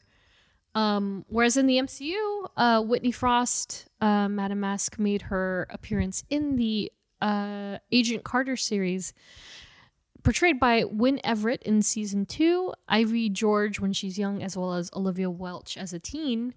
We discussed Whitney in episode 22 of the show. There's no modern interpretation of that character, so whether or not we'll see one, that's clearly in the 50s, the 40s even. Yeah. So whether or not we'll see like a quote unquote modern day version of Madame Mask, who knows? You certainly don't have to, but it would be pretty cool to. But yeah, who knows? Agent Carter took place in 1946. Can you imagine if they did like a 2024 version of Madame Mask? I can't even imagine. She's kind of crazy. She has like this white and black bodysuit, black hair, and like a gold mask. Ooh. Yeah, it's pretty interesting. Yeah, you watch Squid Games, right? Yes. You know how they wear those like weird yeah. masks? Yeah, It's almost like that. Oh, wow. It's just the blank expression of a mask. Anyway, but yeah, so who knows? Like with things like Thunderbolts coming out. Like we said, anything is possible at this point, yeah. and they can introduce whoever they want. Exactly. Yep. And so all that said, sadly, at the end of the day, Derek Bishop is often attributed to being her biggest arch nemesis. Wow. Yeah, it's really sad. But honorable mentions for characters Eden Vale, Doctor Doom, a character named Mother, as well as, here's the biggie, Kang the Conqueror. Wow. Who, by the way, the Young Avengers themselves took on many times. How many times did they lose? They didn't. Oh, love that. Yes, because Nathaniel Richards, Iron Lad himself, Yeah. is a younger alternate version of Kang. He's a variant? Yes. Interesting. Yes. All right. So he comes back. Like there's the if you read the run of Young Avengers, the first run, the whole thing is basically that Nathaniel is embedded with the information and has the experience that his future self is going to destroy everything. And so another version of him says, this is what's going to happen. You have to go back in time or go to another alternate universe and stop this before we do this. That's interesting. It's a very interesting thing. So I'm very curious. This next saga is going to be so confusing. It's going to be so wild. It's going to be all over. It's all over the place. It's going to be all over the place. I'm already confused. So they have to be very careful with what they choose to pull in. And what universes how. that you're pulling from. Exactly. Like, exactly. You just hope that your audience can follow along. Yeah. Because people already have problems doing that now. You know, I mean, people were so mad before we got too off tangent, but people are already mad at Multiverse of Madness. They're like, they showed that small where the different multiverses, and then everyone was like, why did they stay in why did they just go to one other multiverse? Yeah, and it's that's just like why, it's called multiverse. I was like, okay, yeah. Do that. See what happens, to the audience. You're gonna be like, wait, where are they? What's Which this? one? I'm like, where's the story? What's the story about again? And you're like, okay, now you're like, okay, exactly. So yeah, I don't know. We may see a few iterations of Kang. we already have technically. Yeah, we've already seen 2. We were probably gonna see 4 more. The one's already died. Yeah, we're gonna see many more, and so yeah, Nathaniel Richards is also one of them. But yeah, they take him down. They're able to take him down and hold their own. Crazy. Of course, when it comes to the MCU, we'll be further introduced to this character in Ant-Man in 1 month. Yeah. Ant-Man and the Wasp: Quantumania. So we'll see if we get any glimpse of Kate Bishop in there, but I doubt it. We'll see what transpires in the next couple of years, I guess, with this next phase. But something less complicated, or maybe twice as much, love interests. So I just wanted to nip it in the bud, and we mentioned this in the Clint episode. Yes, Kate and Clint have had some awkward moments in the books. But thankfully, the line is never crossed. Thank God. Yeah, they've had some strange dialogue or narration where Kate's almost disappointed that Clint isn't interested in her, or that she's not appealing enough. Yes. Yeah, but it's very, very, very subtle, very quick. They don't revisit it. They just get it out of there. Get it off of people's minds. Yeah. But otherwise, as we mentioned in episode 44 with America Chavez, we briefly mentioned, the two are besties, but they have flirted back and forth. Woo! Lots of fans wish that this would transpire over to MCU, but the age difference does say a lot about it. So probably unlikely. But America has a girlfriend in the comics, so doubtful we'll see that in the comics officially, at least. But of course, shout out to our America Chavez, portrayed by Xochitl Gomez. Woo! First and last seen in Doctor Strange in the Multiverse of Madness, speaking of. But yeah, otherwise no romantic interest. But people do love that Yelena-like chemistry. Yeah. They could be besties. They could be besties. Then in the comics, believe it or not, there is Tommy Shepard, also known as Tommy Maximoff. or Tommy Oh. Vision. Oh yes. In the MCU, in the comics, he's more or less of a distraction. So basically, he becomes the rebound boy. After her failed attempt with Eli, Kate kind of cartwheels over to Tommy and is like, "I can do this." Yeah, it's kind of messed up. Wow. I know, but in the MCU, Tommy portrayed first by Gavin Borders and then Jet Klein in the MCU. First seen in WandaVision, last seen in Doctor Strange and the Multiverse of Madness. Definitely not happening unless they age up the kids. Unless we see him way into the future. Way into the future, alternate version, what have you. Because technically they're still lost. Somewhere. Or they still exist. I mean, they do exist. They do, just not in Not Prime. in 616. Right. So, we'll see. We'll see if anything happens there. Yeah. And so there's Navarre, Marvel Boy, who we've mentioned a couple of times. He once took on the mantle of Captain Marvel in the books, among other monikers such as Protector, but more or less has been known as Marvel Boy. He still is. The kid has a number of incredible abilities, including nanoactive properties in his saliva. Ill? Yeah, he's really powerful. Gross. Yeah, he's one of the, and last but not least, important enough, he's one of the bisexual icons of the comics. And so he's now dating Hercules. And both of them are members of the Guardians of the Galaxy. That's so weird now that knowing the information I know in the MCU because Hercules has been introduced. Yeah, exactly. And yeah. Yeah. He's a god. He can do whatever he wants. Nice. And of course, Navarre has no MCU counterpart just yet. So nothing to compare to. But one we can is Elijah Eli Bradley, a.k.a. Patriot, who is seen in the comic books wearing what resembles a Captain America suit. Yeah. But believe it or not, it is Bucky Barnes's. Interesting. Mm-hmm. Wow. Okay, so this is where things are going to start to connect for you. The plot thickens. So, in the comics, Eli and Kate skirted the line of being more than friends, but like I mentioned before, she cold turkey friend zones him on a date. R.I.P. Yeah, and after they have this encounter with Ronan, Eli wakes up. He's knocked out basically by Clint, and he wakes up and Kate's like, "It's okay," and treats him very much like a friend. And he gets frustrated and he's like, "I didn't wear cologne and I'm not wearing a tie to be out with a friend." And she's like, "Oh, I'm sorry," and it just doesn't work out. But despite trying to kind of, sway away from complicating things, she does give in eventually and they date a little bit or have a relationship of some sort.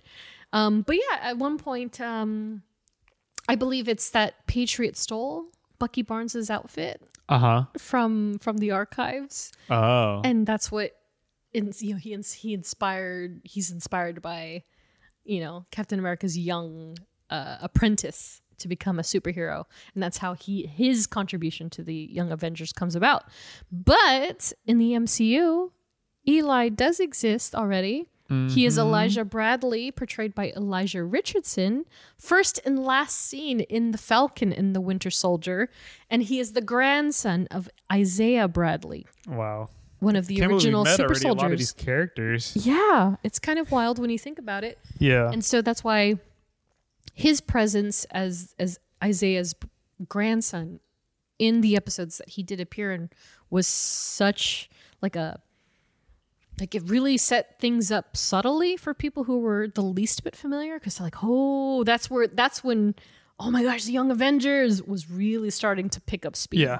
Because by that point, people were like, okay, so there's already a Kate, there's definitely Tommy, and there's a Billy, and we're going to see America Chavez, and there's a Ms. Marvel too, and there's Miles Morales somewhere. Yeah. There's Cassie, and now there's an Eli Bradley. Like, Like, what are we really doing here, Kevin?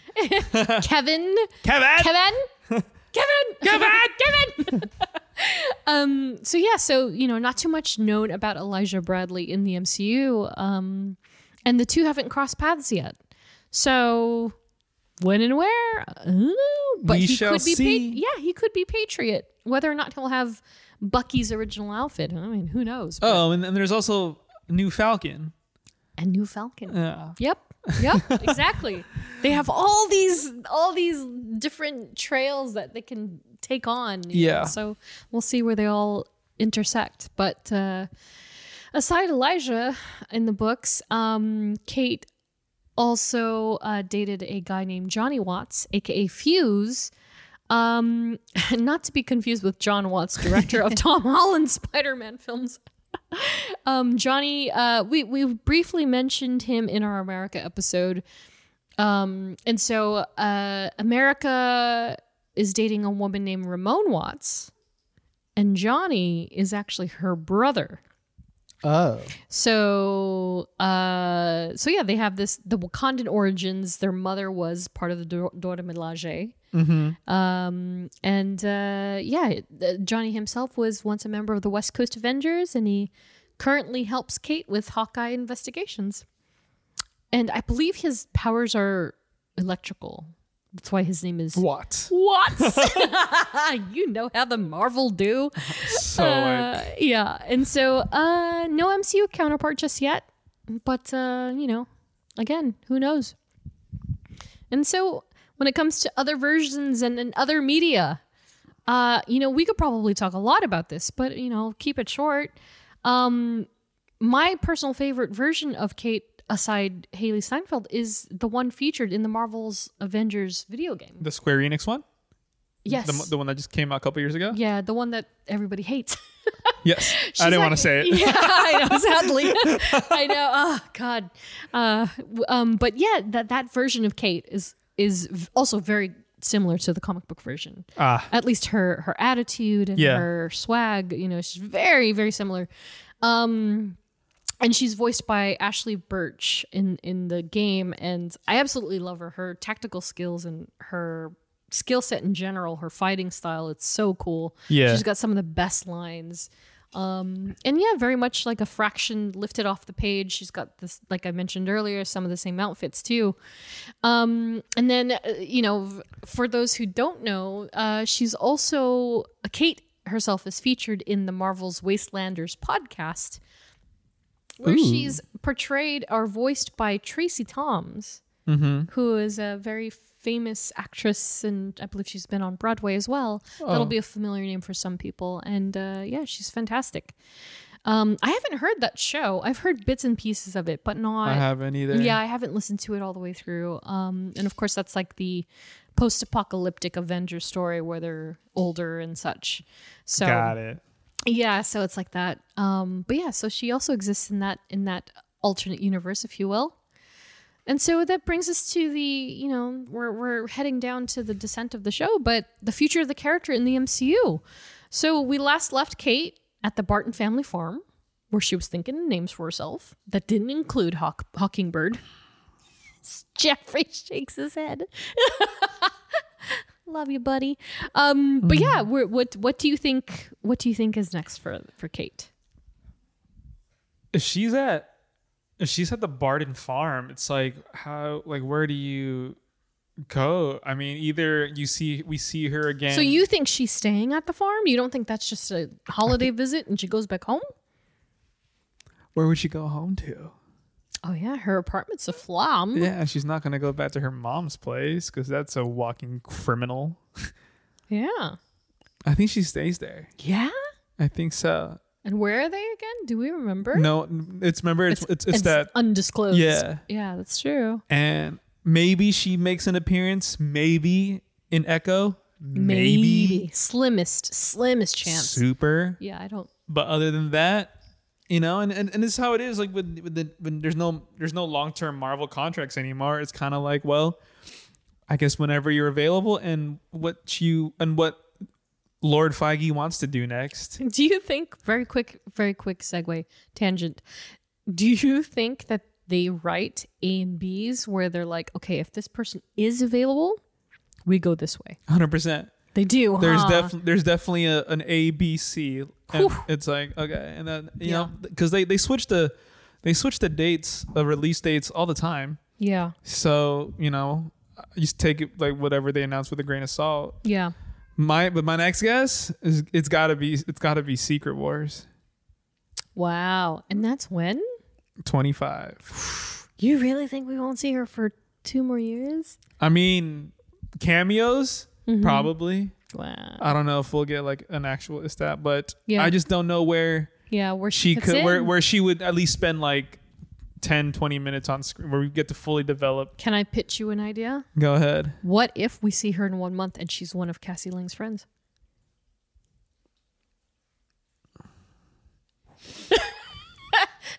I mean, I would love to see the backstory. Yeah.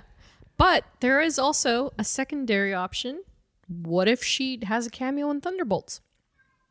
Also possible. Because of Yelena. Maybe. Yeah. Maybe. Yeah. But I feel like there's going to be so much happening in Yeah. Thunderbolts that Yeah. it'd be like, They don't have room for her. like, Yeah. The Thunderbolts themselves are already like 6 strong. like I said, I don't know. Like yeah, we'll never. it's tough. It's tough, right? Yeah. Yeah. Ugh. I know. I think we're gonna see more of America than we will Kate. And then the next time we see Kate, we're gonna get full on. It's got to be grounded. All the way Like it's up, got to be everybody. ground level Yeah. because she's a ground level superhero. Yeah. So it's like Spider-Man. Like all he knows is saving people on New York on the ground level. Mm-hmm. So to expose that type of hero to something multiversal or cosmic, it's like Yeah. holy crap. You Yeah. know, it's a new thing. Yeah. Yeah. And the only person that can guide her through that is Clint Is Clint. because he's been to space. That's true. Gosh, yeah. Fully agreed. Yeah. So when it comes to Almost Was, there was absolutely nobody. That's right. My There's baby girl Haley, the only one. Exactly. There's nothing to discuss here. Pretty much nothing, because Lord Feige himself said that Haley was the prototype for this character. And in you the just hope to MCU. God she said yes. Yeah, quite literally. That is quite literally. He was just like, so, Do you want to do it? do you want to do it? And then she was like, yeah. And that was it. That's the end of the story. So yeah, they were super duper lucky to get her to play the role. But I will say I did find some fan castings. So these weren't even options, but these are fan castings. So Interesting. fan castings themselves included Haley's Dickinson co-star Ella Hunt. Oh, she's so beautiful. I Okay. love her. I love her All a right. lot. I would like to see her in the MCU regardless. But also Arden Cho, who's also a great candidate. Lana Condor, who is Fox Oh, wow. versus Jubilee. Thomasin McKenzie from Jojo Rabbit. Maya Hawke, believe it or not. Wow. That's okay. an interesting one. Yeah. Catherine Langford, who inevitably played adult Morgan Stark in Yes. Endgame. Yeah. Caitlin Dever, who was my choice for Ellie for The Last of Us. Oh. And like previously mentioned, Aubrey Plaza. Wow. Yeah. So those are fan castings. But yeah. Jeffrey's top tier wife got the role. I mean, if it wasn't for that, I probably would not have paid attention to Really? Haley Steinfeld. Like, damn, I would Oh, have. I I would have. thought you were gonna say the No, series. no, not the series, not the series. I would have watched it regardless. Okay, but okay. it's if it wasn't for the series, I wouldn't have paid attention to Haley Yeah. as much as I do now. Yeah. Is that weird to say? No, not at all. Because not at her all. song is banging, man. It's so catchy. Oh my Sam's so annoyed at me sometimes when I be singing that because I just be singing, baby, all I wanna do is coast with you, feel the wind He's dancing. with you. So good. But yeah, if it wasn't for the Hawkeye series, I probably wouldn't, be as obsessed as I am with Haley Steinfeld. Oh, I completely agree with that because it's same goes for me and like Florence, for instance. Like I like Florence. I like, you know what I mean? Like yeah. her as Yelena is what hit me the most. And I think that's why I love the MCU. I know a lot of people will always say like, oh, like they were big before. And it's like, yeah, they probably were. I Yeah. just wasn't exposed to them For- in that for you, in yeah. that form of media. Exactly. But then that's why I like the Backtracked. MCU where it's just like, oh, this person was so good in this role. Yep. what have they done before? Because now I'm just like, oh, I'm upset. Like, oh, they were in this? Yeah. Oh, I'm like, what? Exactly. What? Exactly. Yeah. Exactly. Yeah. So no shame. No shame in that game. Oh, yeah. Suggested reading. How about some suggested reading? There's a couple of titles here. So we'll try and breeze right through these, but I suggest both the 2005 and 2013 runs of Young Avengers from Alan Heinberg, Jim Chung, John Dell, and Justin Ponser, as well as Kieran Gillen, Jamie McKelvey, Mike Norton, and Matt Wilson. I wanted to mention that at the end of each comic, there's the letters to the editor, right? And for every title, it's different. It's a different title. It's always something cleverly punny. And so for Young Avengers themselves, do you want to give a stab at what you think theirs is? Go for it. Young Avengers, S'assemble. Yep. I didn't write it. Why? S'assemble. Because they're sassy. So funny. It's that's a 2013 one, and that one's That makes sense. That's the one where the Instagram Yes. comes from. Yeah, so it's pretty funny. 2018's West Coast Avengers from Kelly Thompson, Stefani Caselli, and Triona Farrell. That one's a fun series. It features a team lineup that we mentioned in the America Chavez episode that includes both Hawkeyes as well as America, Quentin Quire, Fuse, Gwenpool, and Jeff the Land Shark, as well as many land sharks, with various cameos from like Tigra, a character named Brodok. Is that the brother of MODOK? No. He is MODOK if he was a Bro. Jeez. but not the kind of bro that we might think of, but like he is like, can I say douchey bro? So he's like blonde. I think he's blonde hair or dirty blonde hair. He wears wife beaters and jeans. That's and hilarious. He's muscular, and he's like doesn't know anything worth of an ounce of value. That's hilarious. My favorite bit from that entire thing is that, like MODOK, you know how MODOK himself is a giant head with like limbs? Yes.